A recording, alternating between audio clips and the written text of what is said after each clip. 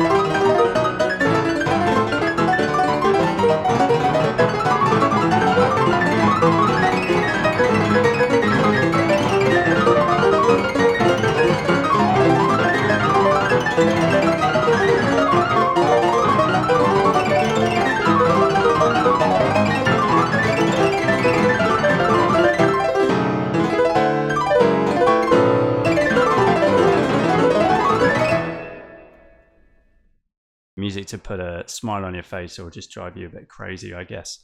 That was the seventh study for player piano by the iconic Conlon Nancarrow, preceded by the sixth and firstly the 11th studies. So Nancarrow, yeah, I mean, just a great American composer, long living as a semi-recluse in Mexico. He kind of only really became better known in the 1980s. All of his pieces from that incredible series for player piano were scored and then painstakingly hand punched onto piano rolls. He claimed to only be able to write about a maximum of 5 minutes music per year. It's kind of the ultimate labor of musical love, I guess. So his music kind of largely deals with processes like canon, often at massive speed and with massive complexity, and kind of requiring a degree of speed and precision that's basically impossible with human performers. But I think what makes those pieces great is also that they have this idiomatic series of references, particularly in those early ones to jazz and blues. And also, strangely, there's closeness rhythmically and melodically to the music of Ligeti, although they were working in completely different worlds. And Ligeti certainly was a big advocate later of Nancarrow's music. So those recordings, to my ears, the best to date. They were recorded on a Bosendorfer grand piano, modified with an Ampico player piano mechanism. And I think they're better than the previous ones, which had used defelted hammers, I guess for reasons of accuracy. But those recordings kind of had a thin, tinny quality, whereas these recordings, they sound much closer to real piano, I guess, bearing in mind what is probably a compromise which has to be made between sonority and precision and accuracy at speed. So that album is Studies for Player Piano, Volume 1. The label is Music Production, Dabbringhouse and Grimm, and the year of release, 2006. Now to another iconic American composer. This is Ruth Crawford Seeger.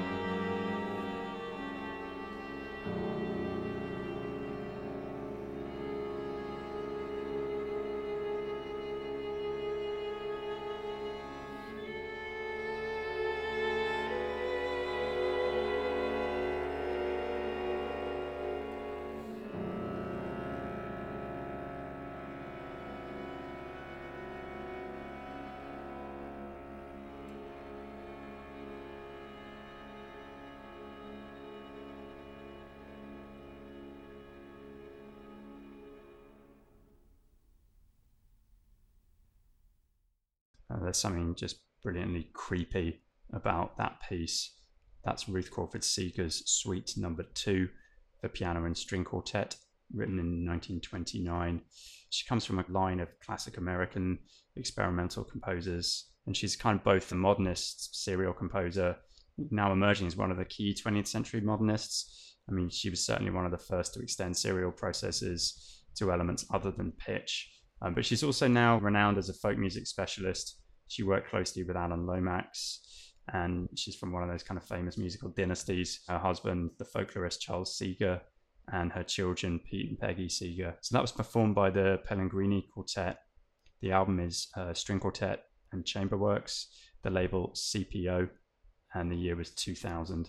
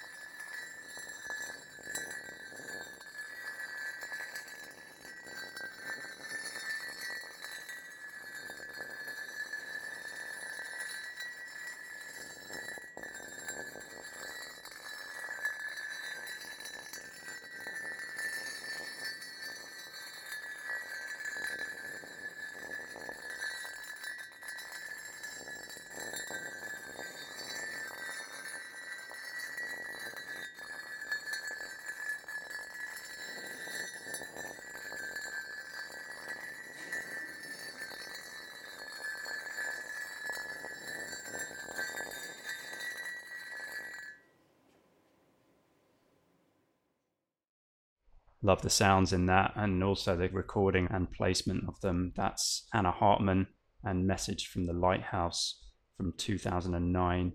Hannah Hartman's a Swedish composer and sound designer, a long-time resident in Berlin. I think her music has a great sense of space, but also this kind of uncanny temporal placement of sounds, kind of using found sound, or I guess really recorded sound, to create these long-form pieces. The album there is called H to the 2, or H squared, I guess. The label is Complot, and the year of release is 2011. Next up, this is Mark Fell.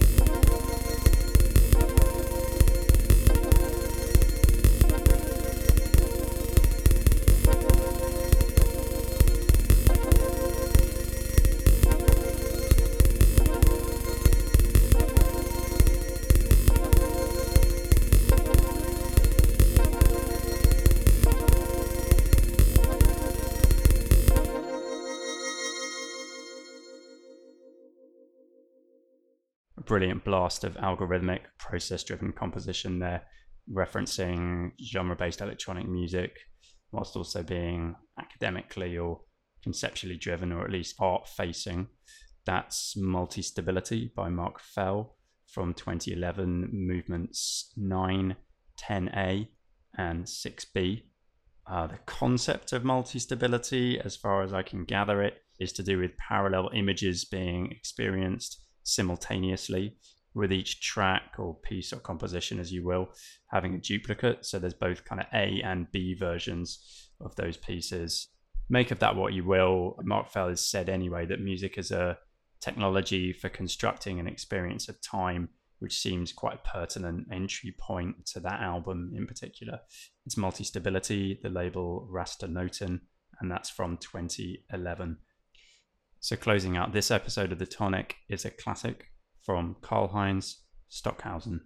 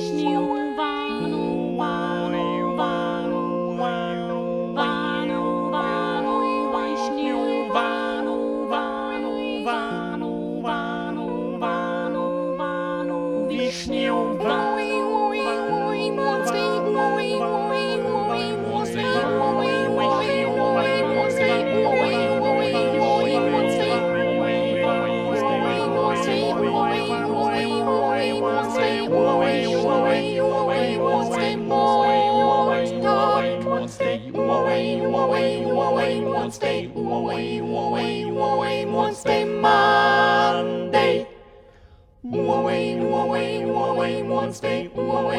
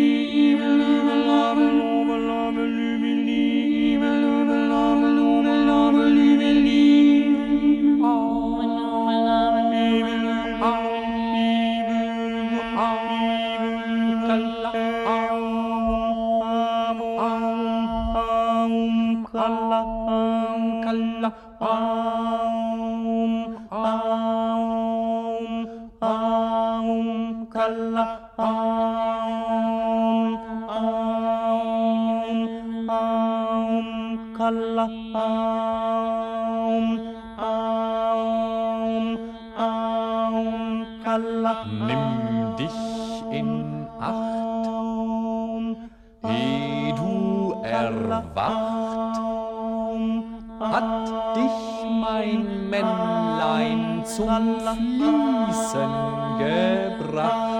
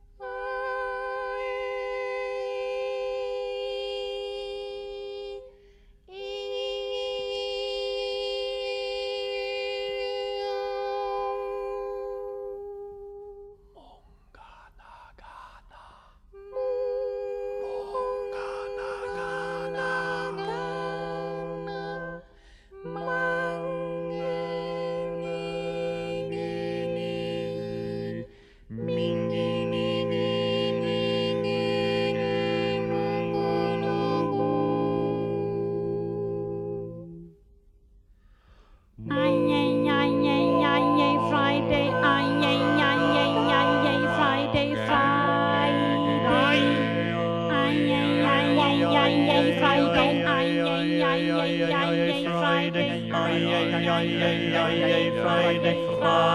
Freitag.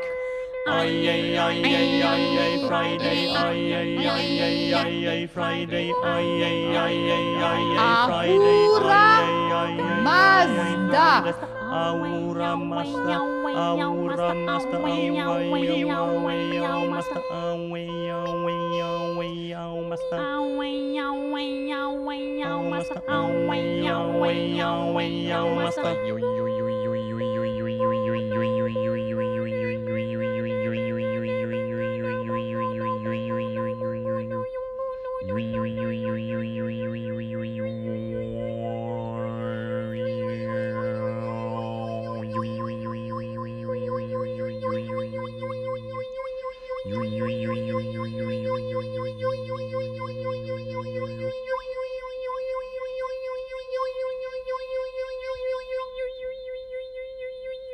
Meine Hände sind zwei Glocken, Binge, Bung, auf deinen Brüsten, bringe, brange, bring, bring, brang.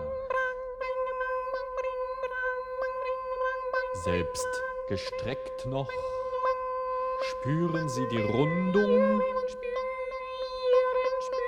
und die Knötchen innen drinnen, dringe, drong.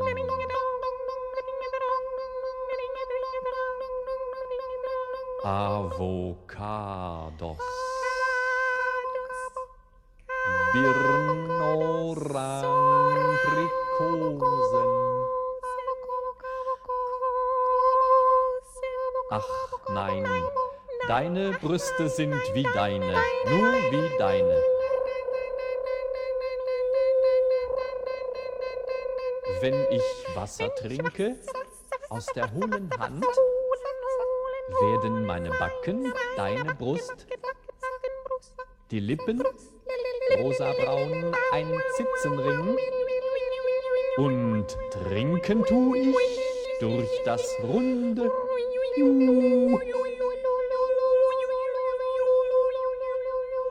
das deine Spitzchen küsste nächtelang.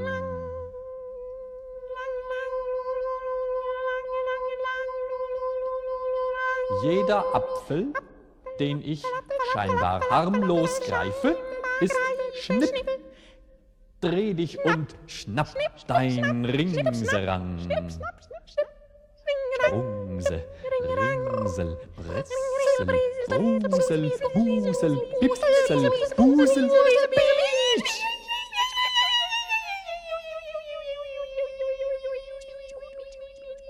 Dein Ton in meinen Bronze-Chalelu-Zypresten.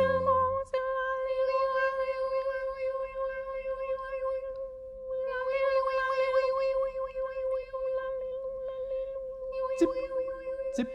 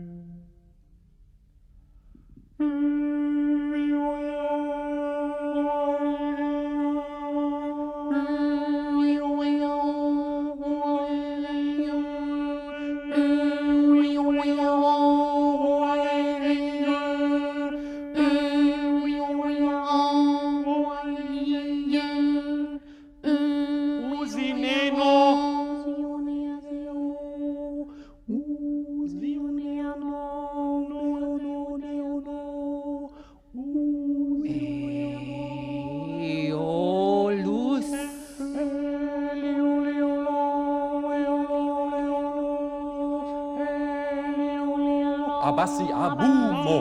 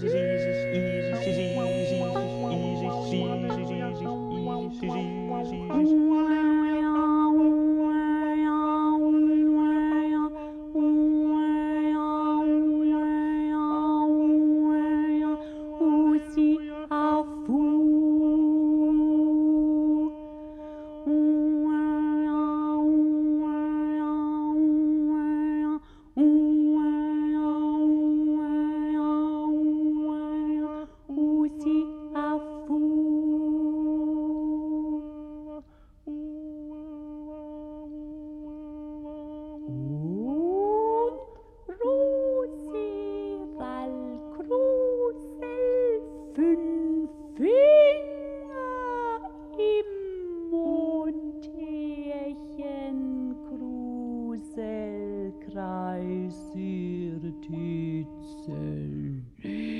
Feutel, Mittelfinklein, Luna, Spukhammer, Dusel, da, Kruz, Ring, Fingurum, Selibrilla, Kitzelein.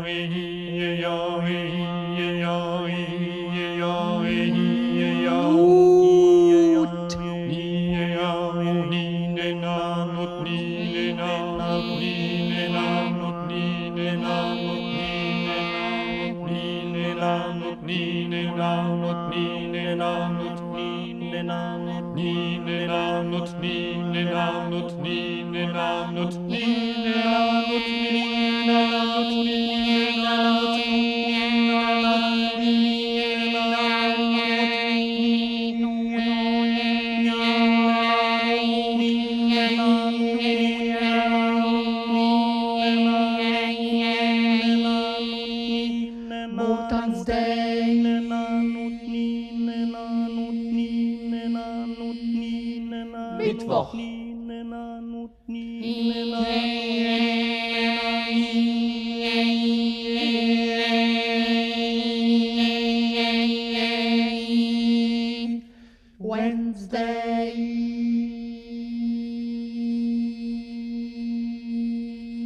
Wednesday. Ira, Kocha.